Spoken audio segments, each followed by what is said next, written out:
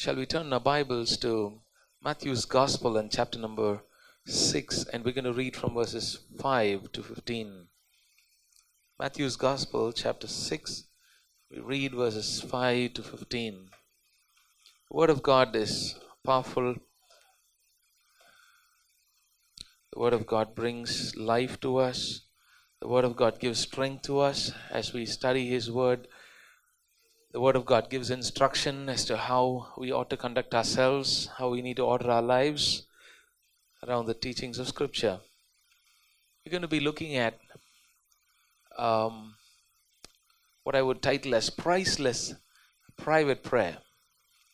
Priceless Private Prayer. And I think that's exactly what we heard from the Lord this morning through the prophetic word as well.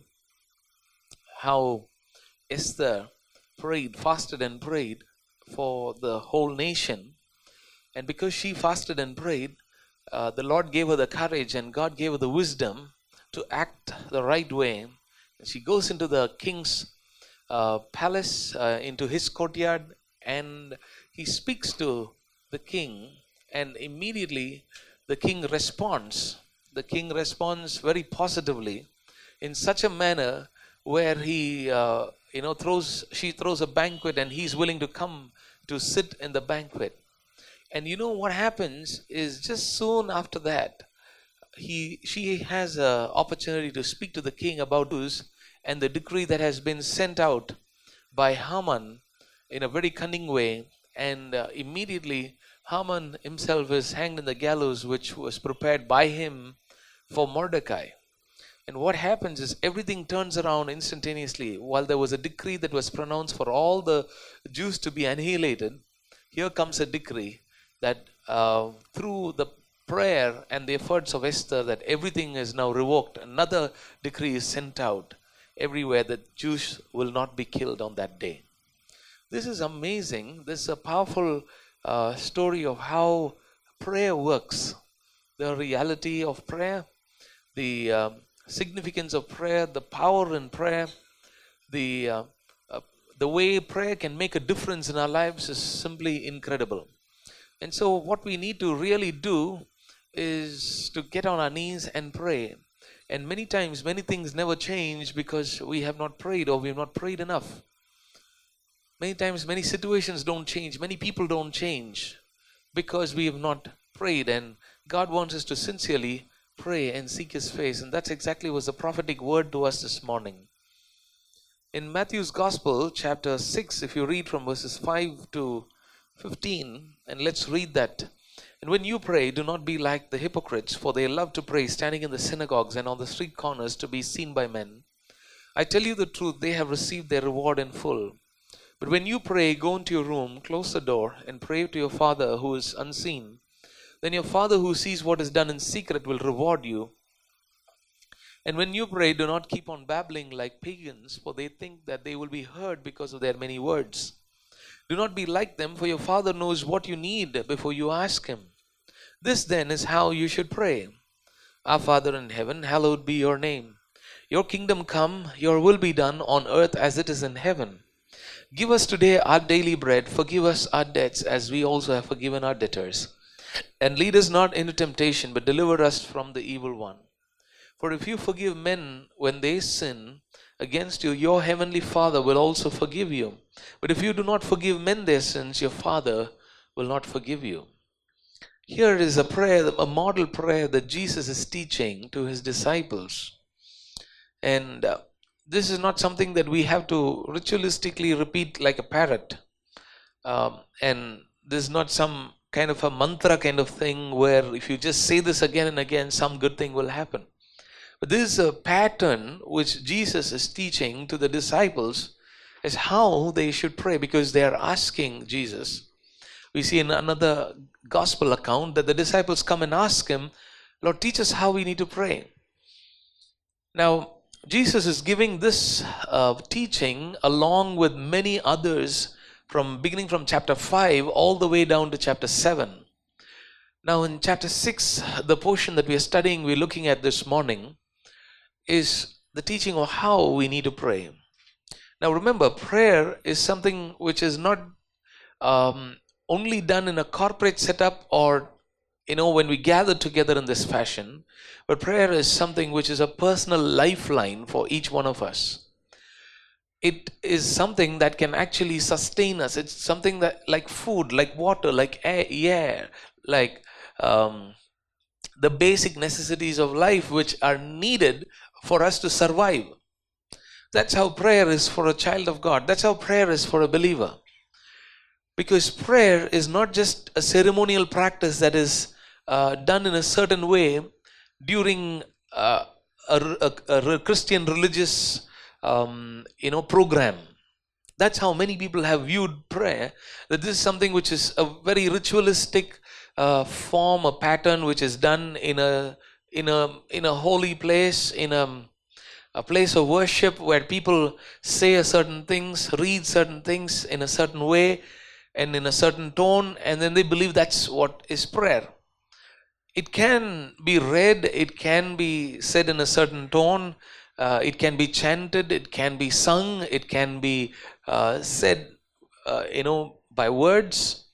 It can have any form to it, but the point is, Jesus is calling everyone to a life of prayer. And in fact, when he's speaking to the crowds and to the disciples here, he assumes that everybody prays, because he starts off by, in the prayer section, the passage we read, he starts off saying, when you pray, and when you pray, do not be like the hypocrites, for they love to pray standing in the synagogues, verse 5, and on the street corners to be seen by men. I tell you the truth, they have received their reward in full. Don't just pray like the pagans, like the hypocrites. He is cautioning people of God how they ought to pray and how they should not pray. While we understand that prayer is important, we need to understand also how we need to pray and what kind of attitude or what kind of a heart that we need to have while we pray. What really matters more than the practice of prayer or the aspect of prayer, even beyond that, what is more important is the heart with which we pray. Very often, many people pray, but they really don't have the right spirit or the right heart with which they pray. They don't have the right attitude with which they ought to pray. And sometimes some people fail to pray itself. They don't even pray. They don't spend time with God. And so we're going to be looking at this morning how our personal private prayers are priceless. They are very precious. They're very important, and why it's important, how we can make prayer a lifeline for us, and how it can cause a great impact in our lives, how it can produce great results. We're going to look at that this morning. And so, number one, we're going to see here is the practice of the hypocrites, the practice of prayer. In the practice of prayer, how the hypocrites pray. That's what Jesus is talking about. He's cautioning them, saying, do not be like the hypocrites. For what do? They love to pray standing in the synagogues and on the street corners to be seen by men. So they're really not praying to pray to God, but they're praying for the sake of being seen by men. In other words, they want to feed, on their own pride. They want people to see them. They want people to see how religious they are, how devoted they are to God, that they are better than others. And he calls them that these people are hypocrites. These are not genuine people. They are not sincerely seeking God, but they are just putting on a show of seeking God. And that's a very dangerous place that anybody can be in. And it's possible for any of us to also slip into that place, because we could actually have our hearts going away from the Lord slowly. And then we could be going through a worship time like this. We could be going through a personal prayer time, maybe in our homes, and actually just saying certain things for the sake of saying certain things. Or because people are around us and they are there and they're listening to us pray. And so we want to say some very flowery words. We want to be impressive. We want to sound like we are praying because people are watching us. That's what hypocrisy is all about. But prayer is not about how we present ourselves well, how eloquent we are with our words. It's not about the volume of words that we use, because even he goes on to talk about how the pagans are babbling with words. Verse 7, when you pray, do not keep on babbling like pagans, for they think they will be heard because of their many words. And so it is not even necessary for us to be repetitive, and we don't have to constantly keep on saying the same thing like some kind of a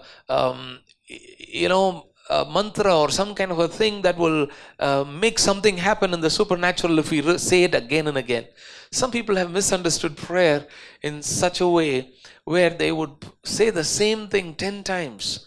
It's not needed. But of course, there are times with great affection for the Lord, with great love for Him, when we are stirred in our spirit and we are passionately praying, we might say it again and again.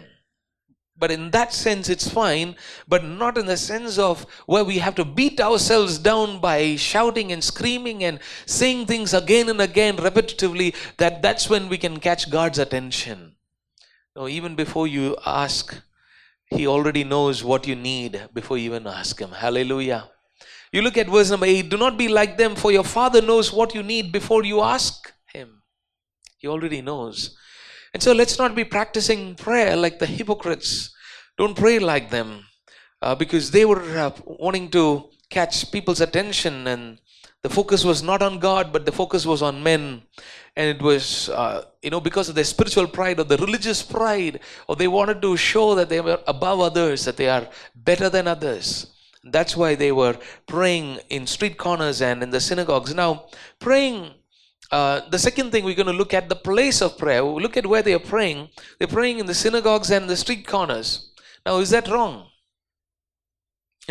It's absolutely not wrong. Synagogue is a place of prayer. It's a place where the Jews gathered together to worship God and to listen to the word of God. So synagogue is not a bad place to pray. It's not a wrong place to pray. It's the right place to pray. Street corners, is that a wrong place to pray? No, either. You can pray anywhere. You can pray while you're having a shower. You can pray while you're walking. You can pray while you're eating. You can pray, while you're standing in a street corner. Anywhere. You're in a park, any public place. You're traveling. You might be riding your bike, your car, driving, whatever. You can be praying anywhere. The place of prayer really does not matter. God is not particular that we should only pray in a particular place. But what was wrong was that they chose those places, in other words, public places, to display their prayer. It was not about, just about praying in those places that Jesus is against, but the point is Jesus is against their choice of places for the sake of public attention. And so the focus of prayer, the place where we pray, Jesus goes on to talk about go and shut the door. And close the door. Go into your room, close the door, and pray to your Father, privately, secretly, who is unseen. And the God who sees you praying in private will reward you openly. Amen. And so the point is where we receive an answer publicly and not be praying just for the sake of public attention. These are good places to pray, but prayer is not for the sake of the public eye. Now, if probably the Bible was written when Jesus was in the 21st century, he would have probably said it a little differently. Don't pray so that people will take pictures of you and shoot videos of you and post them on Facebook and on Instagram. Maybe that's how the Bible would have been written if Jesus was here in the 21st century.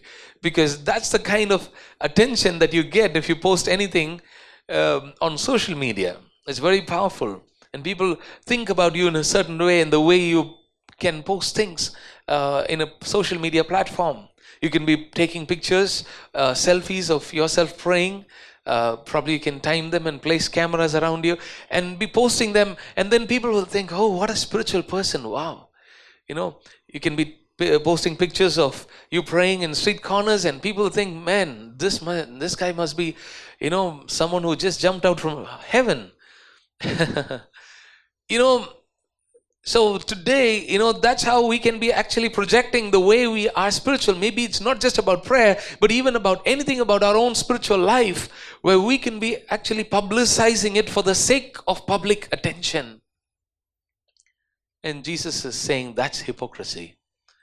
There's nothing wrong about posting some events or posting of your prayer or what do you think about God or anything on a social media platform. Do it and that will touch many people's lives. But if we're doing it just for the sake of catching people's attention, because we want more likes on our page, and because we want more comments and more shares, and we want people to follow us more, we want more following, we want to mobilize a bigger crowd to follow us, if it's just for that purpose, then we are missing the point of prayer, of all our spirituality. Amen.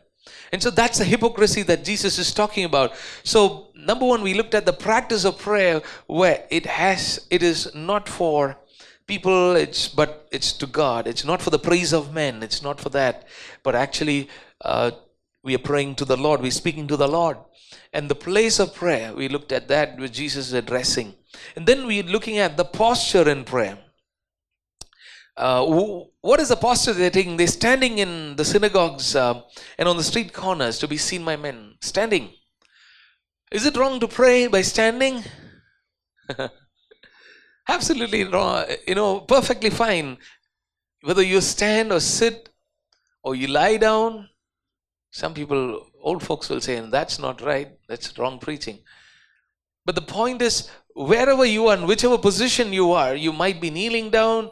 You might be, in a lying position. Maybe you're very weak. You are sick. You can't even kneel. Probably you can't stand. You might be praying lying down. But the posture is not the focus. Now these people are standing and praying. The focus is not about praying, but they're standing to catch attention. So while we pray, our posture is about the heart, the posture on the heart, more than the physical posture. Of course, the physical posture is important.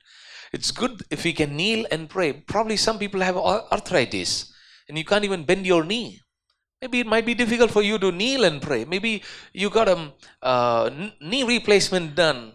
Maybe that's metal and screws right there in the knee. You may not be able to kneel and pray. It might pain, it might hurt. And so we don't have to go through pain and beat ourselves down and seek for God's attention so that's when God will hear me. No. But the point is the matter of the heart. That we have a good posture in prayer where we kneel before the Lord in humility and submission to Him.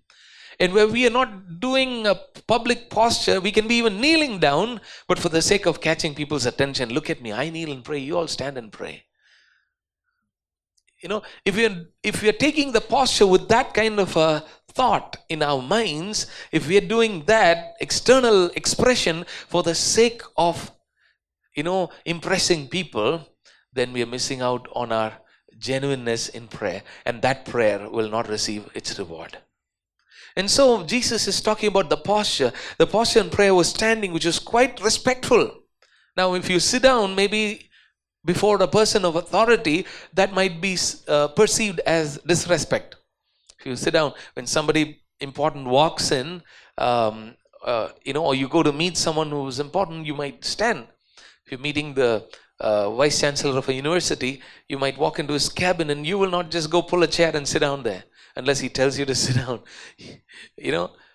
Or any person in authority, you might walk into your boss's office or your CEO's office. But of course, today in our work culture, things have changed, and it's more a flat structure, and no more that the boss is some kind of a very fearful person that everybody will bow before him and bend down their knees before him. Of course, work culture and corporate culture has changed, but the point is the posture. When we meet someone respectful, we would stand up. When when our parents walk in, maybe we might stand up. Some of you might do so, or you meet someone important, you might arise to greet them. You will not sit down and say, oh, hello, welcome, and shake your hands like that. But you would probably rise up and greet the other person as a matter of honor, as a matter of respect, as a matter of courtesy, and being polite to them and not being disrespectful. Now, while we're meeting the King of Kings and the Lord of Lords, we ought to be respectful and reverential. And so, whether we stand or we kneel, the point is, the most important thing is our heart has to have that same attitude of reverence, and not just externally for the sake of people around us. Because everybody, will expect that we should kneel. You don't have to necessarily kneel. Because everybody would, only feel think that you are really genuinely spiritual if you stand. So for that sake, you don't have to stand. But of course, when you stand in your heart, when you kneel in your heart, you will naturally, your physical posture will change as well. Amen. Hallelujah. You will naturally feel, you will feel that, I'm not worthy in the presence of God. I'm not, I can't sit down cross-legged and speak to Jesus. And you might take a different posture. But the external posture is secondary, but the internal posture is what is primary, which Jesus is driving at. Amen. They are standing in the street corners. They are standing in the synagogues and praying. What is the posture that we take? We come before the Lord reverentially and express humility before God with a sense of submitting to God's authority with sincere love and gratitude. And that posture is what God honors. That internal posture is what God looks at. Man sees the face, God looks at the heart. Amen. Hallelujah.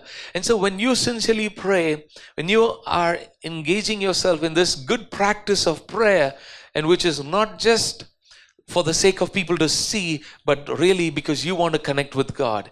And secondly, the place where you pray doesn't matter. Wherever you are, you can pray. But the point is, we're not taking any place to pray for the sake of public visibility or for the sake of impressing others. And the posture we take in prayer is to come before God with humility and sincere, reverential worship before Him. That's what Jesus says in verse number 9. Then this is how you should pray. The first thing that He instructs the disciples how they ought to pray is, Our Father in heaven, hallowed be your name.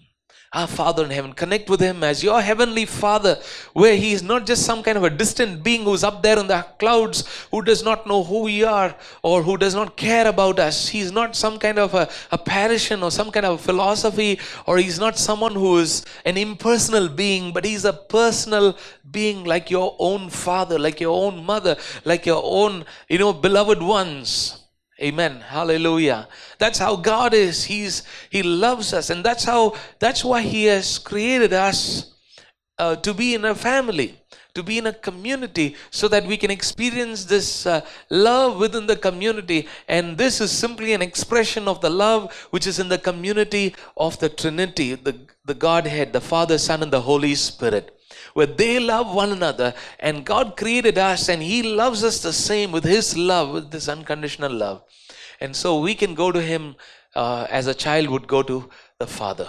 Amen. Hallelujah. And beginning there, Jesus is teaching there, saying, hallowed be your name. That's the kind of posture that we come with a worshipful posture of humility and glorifying His name. And so the external posture is not the most important factor in terms of impressing others, or how people would think, or how we want to impress and make others think about us. One of the things that we really struggle with, many of us, very often, is the issue of what would somebody think about me. That's something that we always struggle with. And very often we are very concerned, and the more older you grow, the more you become very conscious of what others will think about you. When you are a child, you simply don't care, isn't it? You do what you want, you jump where you want, you climb on a chair, you could, do anything. You're simply not worried. But the more older you go, the more you're concerned about what everybody will think, what everybody will say, what others will think about me. That becomes a determining factor of everything that we do. And when it comes to prayer also, that becomes a determining factor. Because that philosophy, that way of thinking becomes so much, part of our whole system and our being, that for everything we are only worried about what others will think. And so somebody is going for a huge loan and struggling through a financial crisis because what others will think. Because they have to get this loan, they have to buy this house, so that they can impress everybody and show everyone that they've also made it in life, that they also bought this house. Now, no problem with going for a loan, buying a house. Some people go through this. They have to put so much jewelry when their daughter gets married, because everybody else in the family was also investing so much amount of money into the jewelry. And so they have to do it. They come under pressure, because what will everybody say? Somebody will come and ask, how much did you put for your daughter? And if they say, and we say, we gave only 50,000 rupees. Oh, what will everybody say? But if you say, we gave 15 lakhs. Oh, okay, wow. Everybody will, everybody's eyes will pop out. And so for that sake, because you want people's eyes to pop out, so you get to investing so much of money, and all the savings of the father goes down the drain that one evening at Light Auditorium. How sad. I pray for all those fathers to be saved somehow from this kind of a, hellish sit-in where they have to sell themselves to get their children married. We are in such a horrible culture where everything is determined by what others think and what others will say. So let's get this out of our system.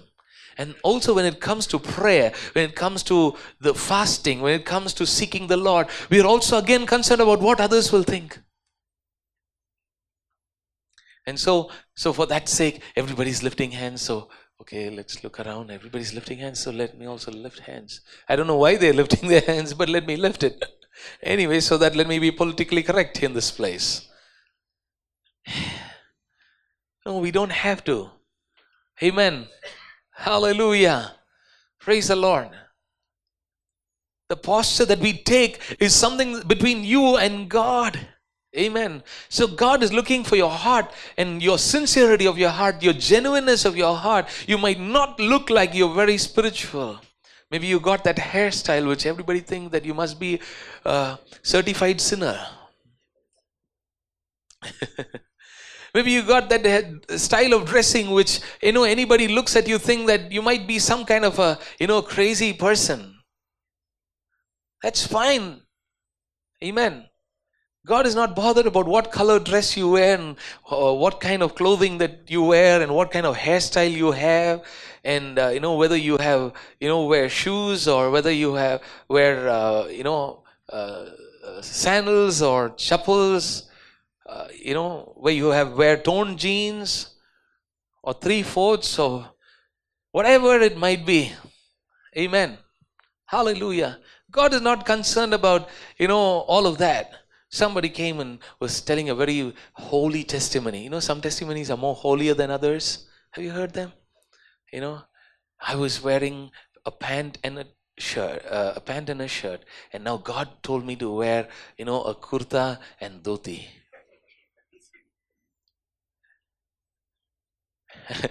One man stood up in a church and said this testimony, and the pastor said, "Sit down." Because this is how people want to. The reason why he stood up and said that testimony was because he wanted to impress the senior pastor, because that's the outfit the senior pastor was wearing. So because he wanted to impress the pastor to say, like, I'm also like you, so he stood up and shared a testimony like that in the name of God.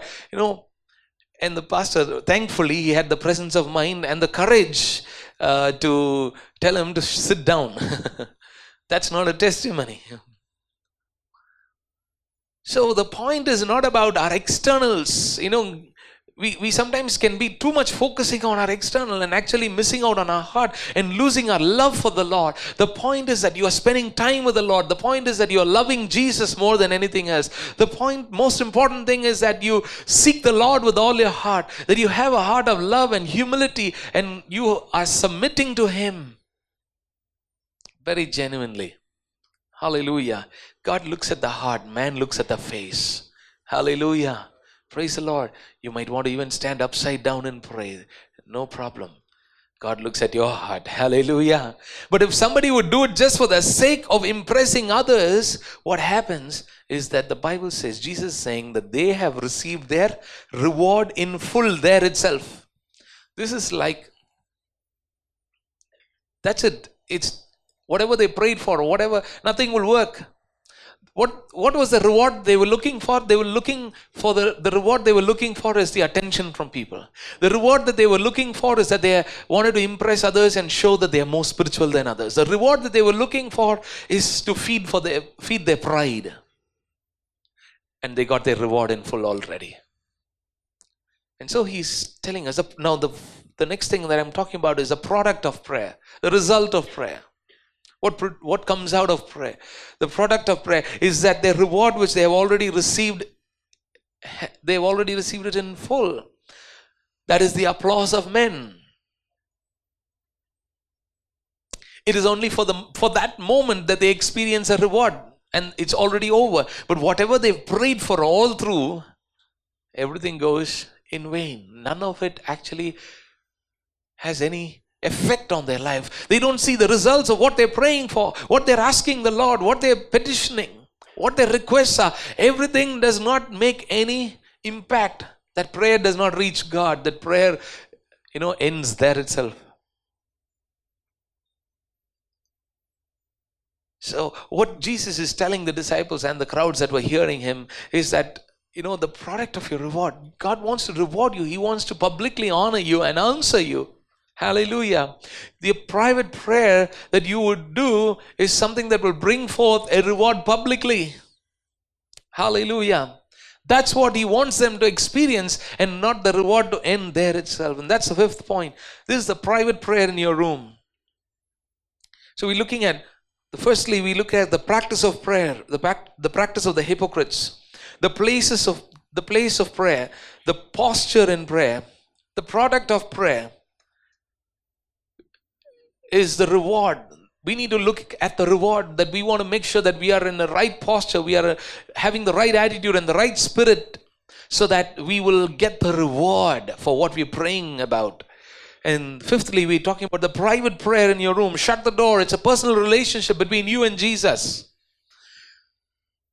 Yes, it's good for us to come together and pray together in corporate prayer, and we many times emphasize the need and the importance of that. The power of corporate prayer and the way you can actually get stirred up to pray privately can actually be in a corporate prayer time. While we come together and pray together, there's a spirit of prayer. The Spirit of God is brooding and drawing everyone into prayer and intercession and spiritual warfare. And so when we come together, we get stirred up. Our hearts get stirred up. The fire burns brighter. We are, ignited with the fire of the Holy Spirit with such passion to pray more. And so that will actually help our personal private prayer. And so it's important that we gather together and pray. And corporate prayers has its power and its impact at a very large level. At the same time, private prayer is necessary. Just praying in public, praying together in a church service, praying together in a prayer meeting alone is not enough. Or praying, just pausing and closing your eyes when some preacher is preaching and then he's praying on a television program is not just enough. But God wants you to pray. That's why he began by saying, when you pray. Hallelujah. Now, the question we need to ask ourselves, do I pray? Do I pray? Why don't you ask yourself in your heart this morning, do I pray? And if you say, I do pray, yes, when do you pray? Sometimes we can have a feeling that we are praying. Now, would you be able to pinpoint at a time yesterday when you actually prayed? Oh, Saturday, I prayed at this time. When do you pray? When did you pray? If you prayed, did you pray? And if you prayed, you would have prayed at a certain time. So what was the time when you prayed? So let's ask ourselves this question and see if we are actually praying. Why? Because prayer is our lifeline and we must be praying. We need to pray. If our life has to become better, if things have to begin to change, we need to pray. Hallelujah. We can't expect circumstances to change. We can't expect people to change. We can't expect blessings to come. We can't expect for miracles to happen and hindrances to be removed unless we pray. God wants us to pray. Prayer is simply our dependency on the Lord. Amen. Prayer is simply acknowledging that God is there and we are depending on Him and His power for Him to do things in our lives. Prayer is simply giving up on our own wisdom, giving up our own strength and our own capacity, our own experiences, or everything that we can do by ourselves. Jesus said, without me you can do nothing. Without me you can do nothing. If we simply have to do anything in this world, in this life, we ought to pray. And not just for that. We pray because we love Him. We pray because He loves us. Because we are in this love relationship with the Lord. It is not just a legalistic requirement that we need to pray to get things done. But here is prayer which is actually a relationship, a connection that we make with God. As I began by saying, He is not an impersonal being, but a very personal God who knows you, who cares about you, who loves you. The people of Israel were crying out. They were crying out because of the pain and the suffering, the slavery they were going through. The slave masters were beating them up. They were enforcing them to very heavy forced labor, manual labor, where they had to make bricks from straw. And then after a while, all of these raw materials also were stopped because Moses was going and talking to Pharaoh, whatever God was putting in his heart. And Pharaoh got really upset and said, you guys are wanting to go, on a 3-day journey to worship me just because you want to escape this work. Now, no raw material, no supply of resources, but you get your own raw materials, but the production of bricks has to be the same. He put them into more slavery, more forced labor. But they were crying out to God, and they were crying out in their suffering, they were crying out in their pain. And you know what happened? God was merciful, God was compassionate on them, God hearing them, and He could not keep quiet, hearing their cries and seeing their pain. Hallelujah. That's how God loves you. That's how God wants to come to you. That's how He wants to reach out to you. And He's hearing your cry. He's seeing your pain. He's seeing the tears that come from your face, from your eyes as you spend sleepless nights, as you get so tormented mentally in your mind and so uncomfortable and so disturbed, while you can't even think what you're doing. You don't even have the capacity to think and do something rightly. While you're standing at the door, you're thinking, whether am I going out or am I coming in? It's not a problem of aging, but it's a problem of your mind. Because you're so overwhelmed with so much of pain, so much of anxiety, that you're so troubled and disturbed that you do not know what is happening. You can't even think straight. You can't even have the right mind to think and process things and take the right decision. You're not able to go to a certain place. You're not able to, dress up well. You're not able to even comb your hair. You know why? Because there's so much of pain. Nothing makes sense in this life. Nothing makes sense in this world. Nothing seems to be of any value and worth. Everything seems to be so dark. Your life has become so dark. If that is where you are, Jesus loves you. Hallelujah. He sees you. He knows your pain. He sees your tears. He knows your untold agony, unspeakable agony. He just wants you to pray to Him. Hallelujah. Because He loves you, He wants you to love Him back. And when you get into this beautiful connection with Him in this private prayer time, go into a room, shut the door, as Jesus said, and pray to your Father secretly. And the God who is unseen, who sees your secret prayer, will reward you publicly. Hallelujah. Hallelujah. God will reward you for your private prayer. We don't have any other agenda when we go to God. It's not for our name or our fame. It's not for money. It's not for glory for ourselves. Well, we go to the presence of God, but our focus is on Him. Our focus on Him. We are not here trying to impress anybody, but let's just go alone and be in the presence of the Lord. Yes, well, 2 or 3 are gathered together in my name, I will be there. Jesus said that is biblical. Coming together as a corporate prayer. Jehoshaphat gathers the whole nation, including the children, babies. Everybody come together and pray. Yes, God answers that prayer. But there's also a clear emphasis in the scriptures about personal private prayer. You see Jesus Himself running away from the crowds, going up early before He meets the people in the morning, because right in the morning people will be there at the doorstep. So He goes up before people come. He goes on a mountainside to pray. He goes privately He sends away the disciples. He's not even hanging out with the disciples all the time. Oh, here I am to do ministry. So let me be doing more and more ministry. It's only 3.5 years that I have time. So whatever I can, I must do. And so I must do it quickly. And so He was not just pouring out His life only in ministry, in serving people, but He also took time off to pray. Hallelujah. He went fasting and praying for 40 days. It was all by Himself. Before He launched into public ministry, He actually went on a private prayer. And that was why He comes full of the Holy Spirit after He was baptized. Spirit of the Lord comes upon him, and he comes into a powerful ministry of healing, signs and wonders and miracles, and casting out demons and raising the dead and preaching the good news of the gospel and ushering in the kingdom of God. It is a very huge task to do. It's a challenging task to do, and he's going against the whole religious system of his day and the leaders and the elders, the religious heads. He's going against everything. He begins the ministry with a cleansing of the temple and closes the ministry with the cleansing of the temple by taking the whip, because of the hypocrisy and the pharisaical attitude with which people were living.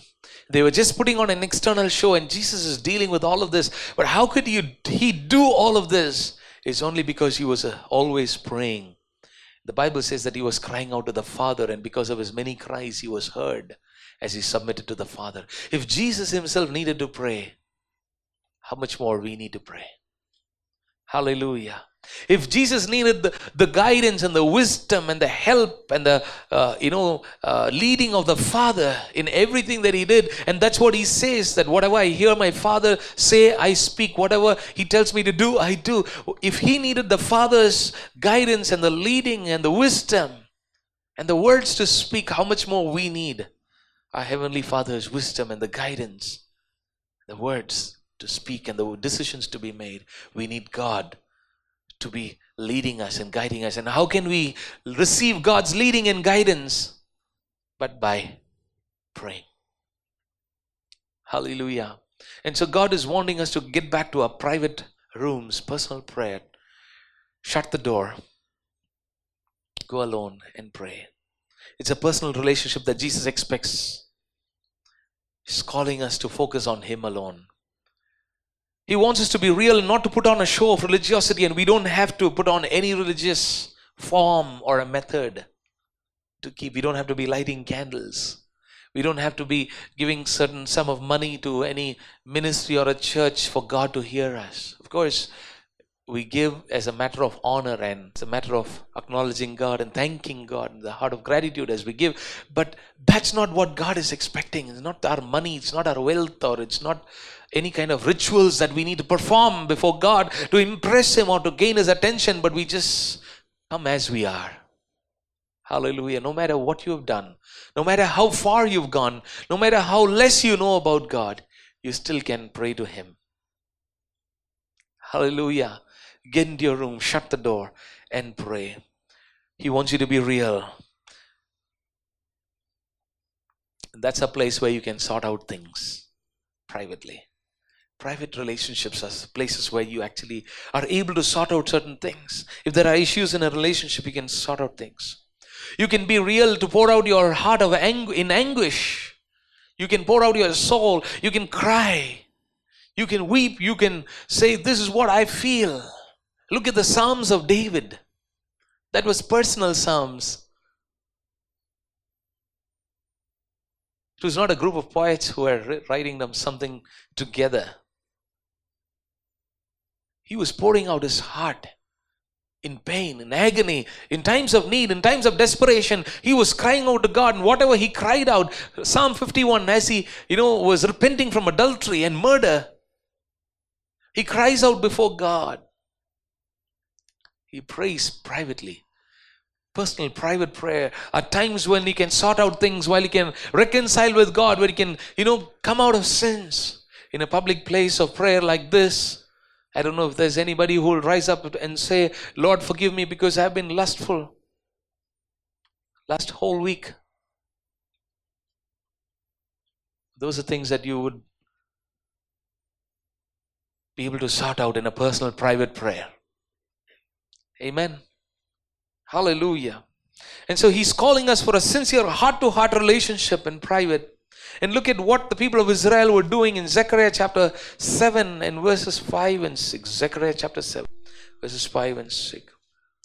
Let's read from verse 4. Then the word of the Lord Almighty came to me, ask all the people of the land and the priests, when you fasted and mourned in the 5th and 7th months for the past 70 years, was it really for me that you fasted? When you were eating and drinking, when you're not just feasting were you not just feasting for yourselves? Are these not the words the Lord proclaimed through the earlier prophets when Jerusalem and its surrounding towns were at rest and prosperous, and the Negev and the western foothills were settled? While they were settled, well settled, while they were prosperous, while they were at rest, what they were doing is that they were not really fasting and mourning in the 5th and the 7th months when they did each year. They were not doing it for the Lord. While they came before the Lord and feasted, and they ate and drank according to the Old Testament practice of celebrating the feasts of the Lord, they did not do it as unto the Lord. They were just doing it for their own self-pleasure. When they would come in the time of the feast, for example, the Feast of Tabernacles, they would have to come and eat together and celebrate. It was a feasting. Festival of feasting. I'm sure many people would say amen to that this morning. Hallelujah. But they were not just feasting for themselves, not for their own stomachs, because they liked the barbecue and they were having amazing barbecue stuff those days itself. They would roasted the whole lamb and ate together. And see, people's eyes are brightening up this morning. Some are waking up from their sleeps. Now, they were doing all of these things not just for themselves. God instituted the feast so that they would remember how the people of Israel were in a tabernacle in tents. While they were wandering in the wilderness for 40 years, they were in tents, and they would have to remember how the Lord led them through the wilderness in a pillar of cloud by day and a pillar of fire by night. And through these tents, God was with them. And how He led them, how He blessed them, how He provided manna and quail for them every day. And so today, for generations to come, they would have to celebrate the feast so that they will remember how the Lord blessed them and how the Lord provided for them, how the Lord preserved them in these tents for 40 years. That's why they would have to eat these feasts. But when they were eating now, they were not thinking of what God did for them, for their ancestors, and how God is still protecting them in their houses and giving them living places and food to eat. They're not thankful to God for that, but they're just eating for themselves.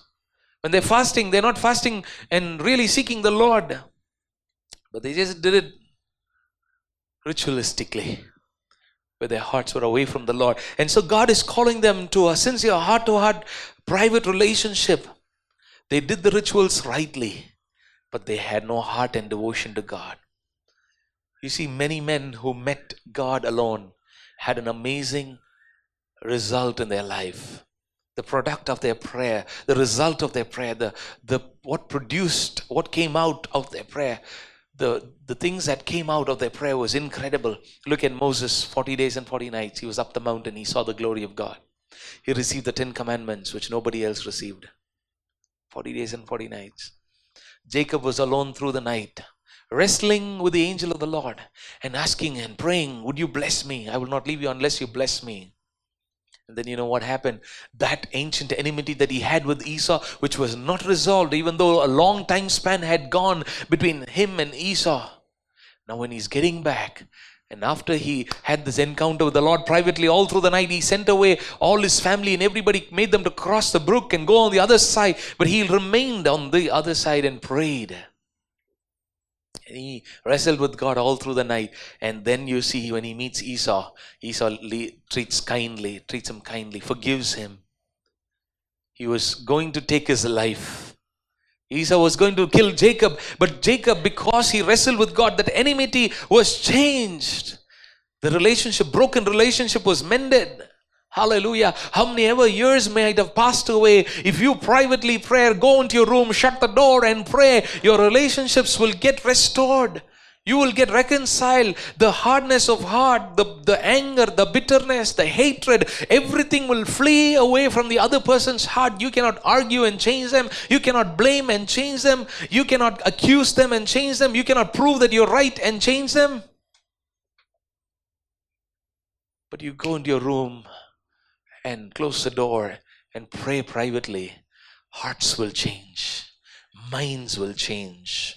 Hardness will change. Hallelujah. Praise the Lord. God wants you to pray. If you don't pray, your life is going to remain miserable. If you pray, your life is bound to change. Hallelujah. If you pray, your life is bound to change. There's no other way, but it will change. Because there is power in prayer. Because prayer is real. God answers prayer. God answers the cry of your heart when you pray privately. Jacob wrestled and had a victory in the relationship with his brother. Hallelujah. It was ever changed forever. He escaped the wrath of his brother. Jabez prayed. Jabez prayed, Lord, expand my territory and deliver me from pain.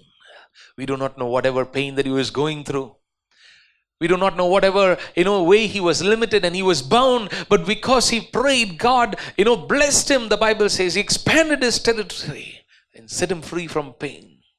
Hezekiah had to settle accounts with God, else he would simply die.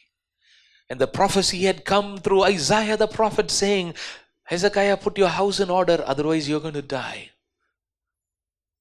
He's not talking about the physical house, he's talking about his heart. If you will put your heart in order, you're not going to die, you're going to survive. And God, immediately he turned around to the wall and immediately he cried out to God and prayed, Lord, have mercy on me. And even before Isaiah the prophet could leave the courtyard of the palace, while he was yet to even step out and go out, the word of God comes back to him again. God relents from sending calamity and chooses to bless him with a 15 years extension of his life. His life, he got back his life through personal private prayer because he came privately before God and settled accounts with God. Do you have unsettled accounts with God? Is it a personal, private sin of pornography, of lust, of an illicit relationship with somebody? Is there something that actually is stopping you and God? Is something that has come into your heart which has taken the place of God? Is there something which is a sin which has come inside that has the power to destroy your life? Have you given room for something? You need to get down on your knees and pray privately and settle your accounts with God. Are you in a relationship with somebody else? And you're trying to seek for a marriage proposal and you're trying to seek for a partner for yourself. Well, you're actually having another relationship. You've given your heart to somebody else and you're also seeking for God's will. It won't work. Whatever be the private things, you need to settle accounts with God. Get right with God. Clear out whatever which is wrong and come clean before God in your private time of prayer. And then you will see, like Hezekiah's life was blessed. 15 more years was added. God will add blessings into your life. He turned to the wall and prayed and he was forgiven and he got an extension of his life. David repented alone. He was not afraid. He was not ashamed of coming out and crying and falling down before God and not eating, fasting and praying because of the adultery and the murder that he had committed. He prayed. When he was confronted by the prophet Nathan, he willingly accepted it. When God is speaking to you through prophets, would you willingly accept it? If you resist it, if you don't like it, even God can't help you. When God speaks to you, when God is convicting you, when God is sending his prophets, when God is speaking to you, bringing you a conviction like Isaiah brought to Hezekiah, like Nathan brought to David, when God is speaking, go into your private room, cry and pray and say, yes, Lord, I want to change. I want to repent. I want to turn my life around. I want to come clean before you. If you will change, everything will change. Hallelujah. Would you tell yourself, if I change? Come on, say it out loud. Everything will change. If I change, everything will change. If I change, everything will change. Hallelujah. Amen. Do you believe that? If you believe that, it's good for you. Hallelujah. If you get into your room and if you go into your private space and cry out before God and say, instead of accusing others, or instead of blaming the situation, or instead of blaming the time, instead of blaming the witchcraft or something, you go and pray. How long do you spend time crying out before God? And do you settle accounts with God once in a while or periodically? The woman caught in the act of adultery was standing alone before God. Everybody left her. Whoever has no sin, let him be the first to cast a stone, Jesus said. And everybody began to leave immediately. The accusers of this adulterous woman was caught in the act of adultery. But here she was standing alone before Jesus. And Jesus said to her, neither do I condemn you. Go and sin no more. When we go into the presence of God, He's not going to condemn us. He's going to forgive us. He's going to tell you, go and sin no more. Hallelujah. And so you don't have to be afraid to come to the presence of God. And so you don't have to be afraid to come on your knees and pray. You might feel guilty. You might feel ashamed. You might feel that, what have I done with my life? You might look like a perfect idiot in your own eyes. You might say, what a fool I have been. I have been so stupid in the things that I have done, in the choices that I have made. You might regret, you might feel so miserable about yourself, but that is fine. You can go and say, Lord, I feel like a fool. I've done things like such a foolish way. You can be open before God. Hallelujah. Whatever you feel, you can tell everything before God. Your mistakes, your shortcomings, your failures, your foolishness, your wrong decisions, everything can be poured out in the presence of God. And I want to tell you a secret this morning, that Jesus will not let out your secrets. Hallelujah. You can have 100% confidence that Jesus will not let out your secrets. Hallelujah. You can tell Him everything that you have done. You might feel so ashamed of yourself to even face yourself in the mirror when you think about those things. But you can tell Jesus openly. And He's not going to condemn you, but He's going to forgive you and bless you. Hallelujah. Be quick to settle accounts with God. Don't have a long overdue of taking too much of credit from Him. You know what happens if you go on a credit card too much? You get into a very big debt over a period of time. Don't take too much. What do you call that in the banking system, where they draw out even if they don't have a balance? Overdraft, right? OD. Don't live your life on an OD. Get some savings and balance the accounts with God. Hallelujah. Amen. Jesus went out fasting and praying. Jesus went out praying alone. Peter was in Joppa and he was up on a roof praying alone when he suddenly had this vision that God gave him about Cornelius and the Gentiles and the house of Cornelius, and the direction to go to the house of Cornelius. You will receive God's clear guidance when you are in prayer. Sometimes you might be praying and also fall asleep, but God might give you a vision. Hallelujah. God will give you a vision as you pray. Peter was there praying alone, and God was speaking to him. God was revealing what he needed to do, what he needed to do, where he needed to go, what he must speak, how he must act now. He was this Jew type, where he would look at the Gentiles as outcasts. And so he said, he thought that the gospel and everything and Jesus was only for the Jews and not for the Gentiles. But here God is speaking to him and saying, showing to him all kinds of animals, 4-footed reptiles, in this time when he's hungry and the food is being prepared and he's praying. It's a wrong time to pray, first of all, but good that he prayed. But good that he prayed, because he prayed, he saw this vision of 4-footed animals, and God said, get up, kill and eat. And he said, oh, these are unclean animals. I'm a Jew. I'm holy. But Jesus said, don't call what God has called clean as unclean. What Jesus was exactly teaching him was, don't call the Gentiles as unclean. Because the gospel has to go for all of the world, all the nations of the world, even to the Gentiles. And so Jesus was just helping that wrong concept to change in his mind. Sometimes we can be like, with some misconceptions. We can be believing the wrong things and processing things the wrong way. But when we pray, God will clear out things and take away the confusion and remove the roadblocks in our lives. And because this roadblock was removed in Peter's life, he was able to step out, go to Cornelius' house, eat with him, pray, preach.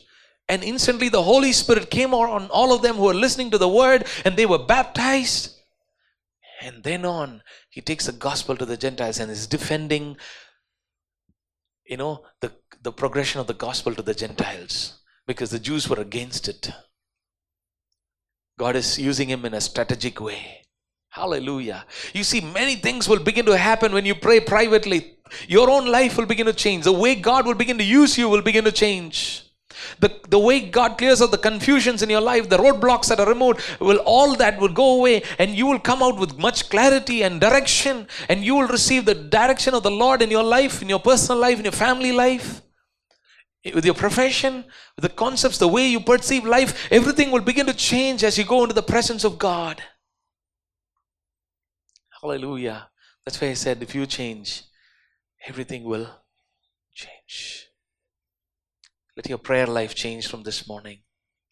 The good news is that this is a promise. There's a promise of his reward publicly. Public reward.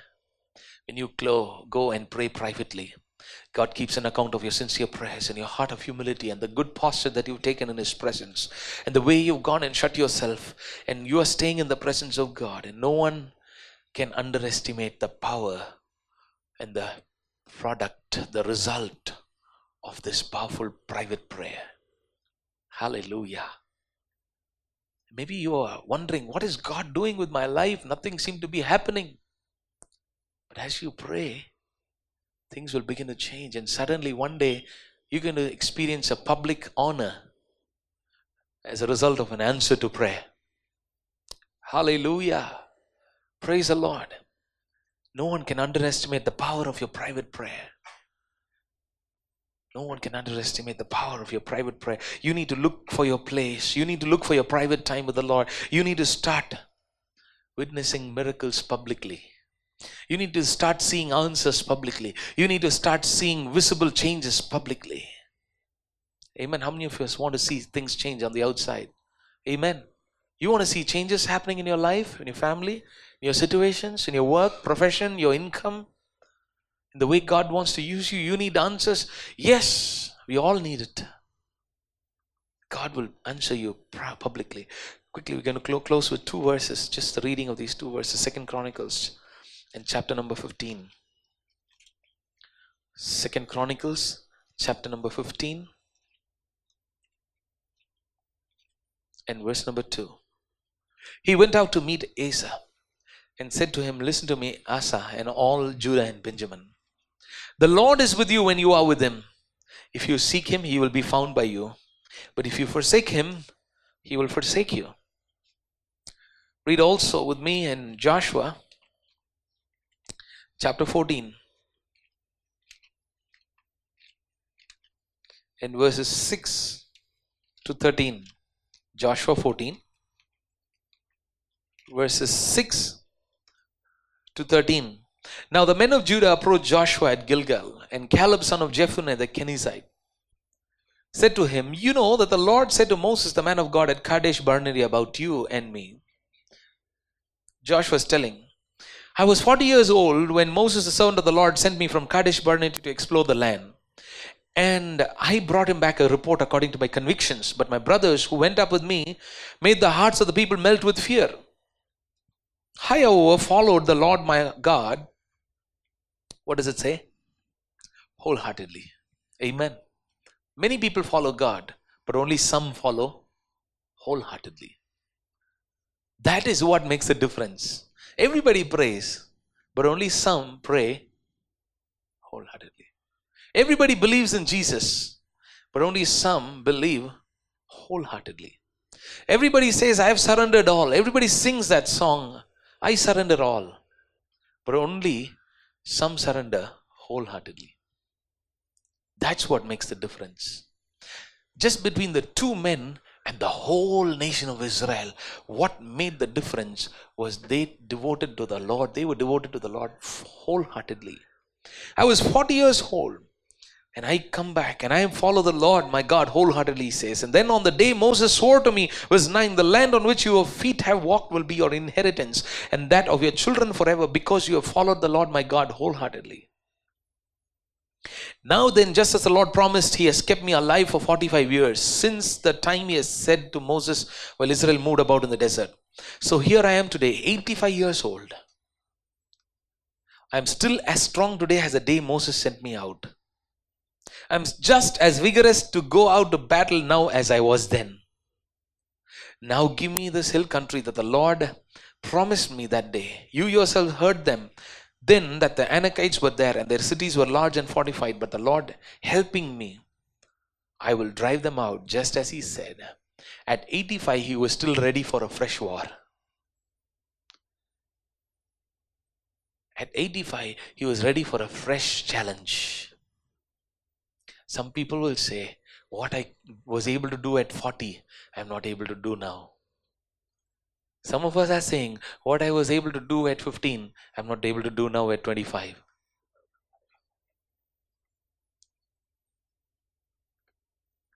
But because he followed the Lord wholeheartedly, God gave him such grace and strength at 85 to be like 40. I'm as vigorous as I was at 40. I'm ready for another war. Hallelujah. This can only come by the help of God. This is because of Joshua was as a man who followed the Lord wholeheartedly. Then Joshua blessed Caleb, son of Jephunneh, and gave him Hebron as his inheritance. Joshua and Caleb were these two men. And then there was rest from the war in verse 15. But you know what? All the people of Israel at Mount Sinai, when Moses came with the tablets, they said, we will all obey to whatever the Lord says. They all bowed down to God. They said, whatever you say, we will obey. Whatever the Lord says, we will obey. But they said it only by word of mouth. But there were only 2 men out of a whole nation who actually followed God wholeheartedly. Maybe next to Moses, although it doesn't mention here, Moses of course. These were the only 2 men of that generation who was able to enter into the promised land. It was this man Joshua on whom the mantle of Moses fell because he followed the Lord wholeheartedly.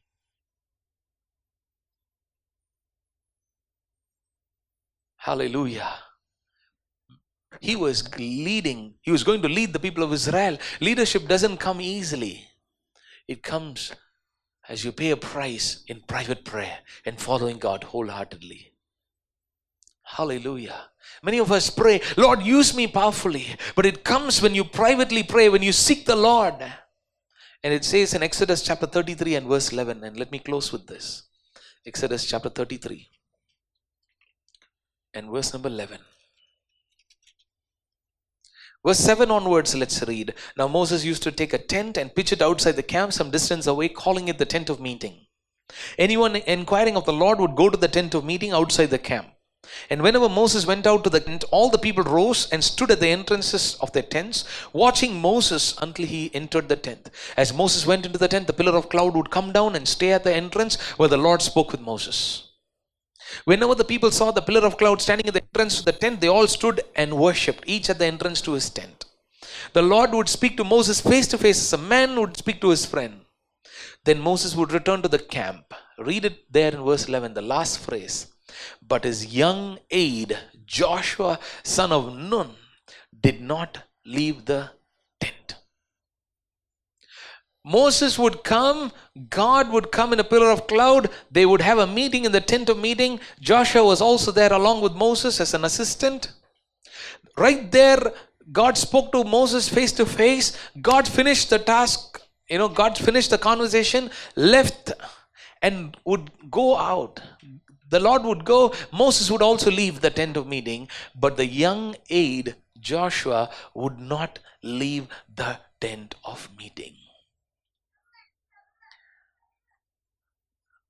There you see a real, genuine experience of seeking the Lord sincerely. It is not just, service is over. I came today, I attended the meeting, I finished. Okay, let's go. Moses himself is gone. Let's go home. It's time for some chicken.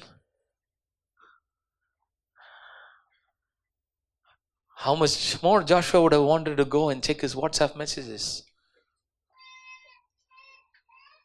than Moses. This Moses comes, and every time Moses comes, I have to be there. What to do? How desperate Joshua would have been for this, to get back home quickly and to have lunch, because mother was doing biryani that morning. But even when Moses left, Joshua, the young aide, did not leave. That is what made Joshua who he became. To be the man who would cross the river Jordan and take the people of Israel into the promised land, which even Moses did not have the privilege of doing so. Joshua had the privilege of doing it. Hallelujah. It comes out of personal, private prayer. The results of private prayer is incredible. And so I'm calling each one of us. The Spirit of the Lord, the Word of the Lord is calling each one of us to private, personal prayer. How long should I pray? However long you want to, and until you feel satisfied that you've prayed and you've met with the Lord. Hallelujah. Pray until you feel satisfied. Don't set the clock and the alarm for prayer. What I mean is, to wake up and pray, you can set an alarm, but not to finish the prayer. Pull the battery out. If you think that you're always looking at the time when you're going to pray, do something. Switch off your phone. I do that. Otherwise, it's a natural temptation to always, when something is beeping and the screen automatically is illuminating, and then you have also those blinkers there, blue and green, and then if it's a WhatsApp, it's in green. If it's a text message, it's blue. And by the color itself, you know what's coming up there and who could be texting right away. Especially you're on hundreds of groups of all kinds, you can be so much distracted and lose concentration to pray. But I'm asking us, would you shut down everything else and just be privately sitting in the presence of God and praying? Hallelujah. Amen. And the reward that you're going to receive publicly are going to be manifold. And every one of these men about whom we looked at, of how they had a personal private prayer, and the things that came out of that is phenomenal. It's simply phenomenal. Hallelujah. What you will see in your life, what you will see in your family, what you will see in the generations to come, what you will see in your work, the situations that you will see change will be phenomenal. The way God will lead you, He will speak to you, He will bring clarity, He will help you take the right decisions.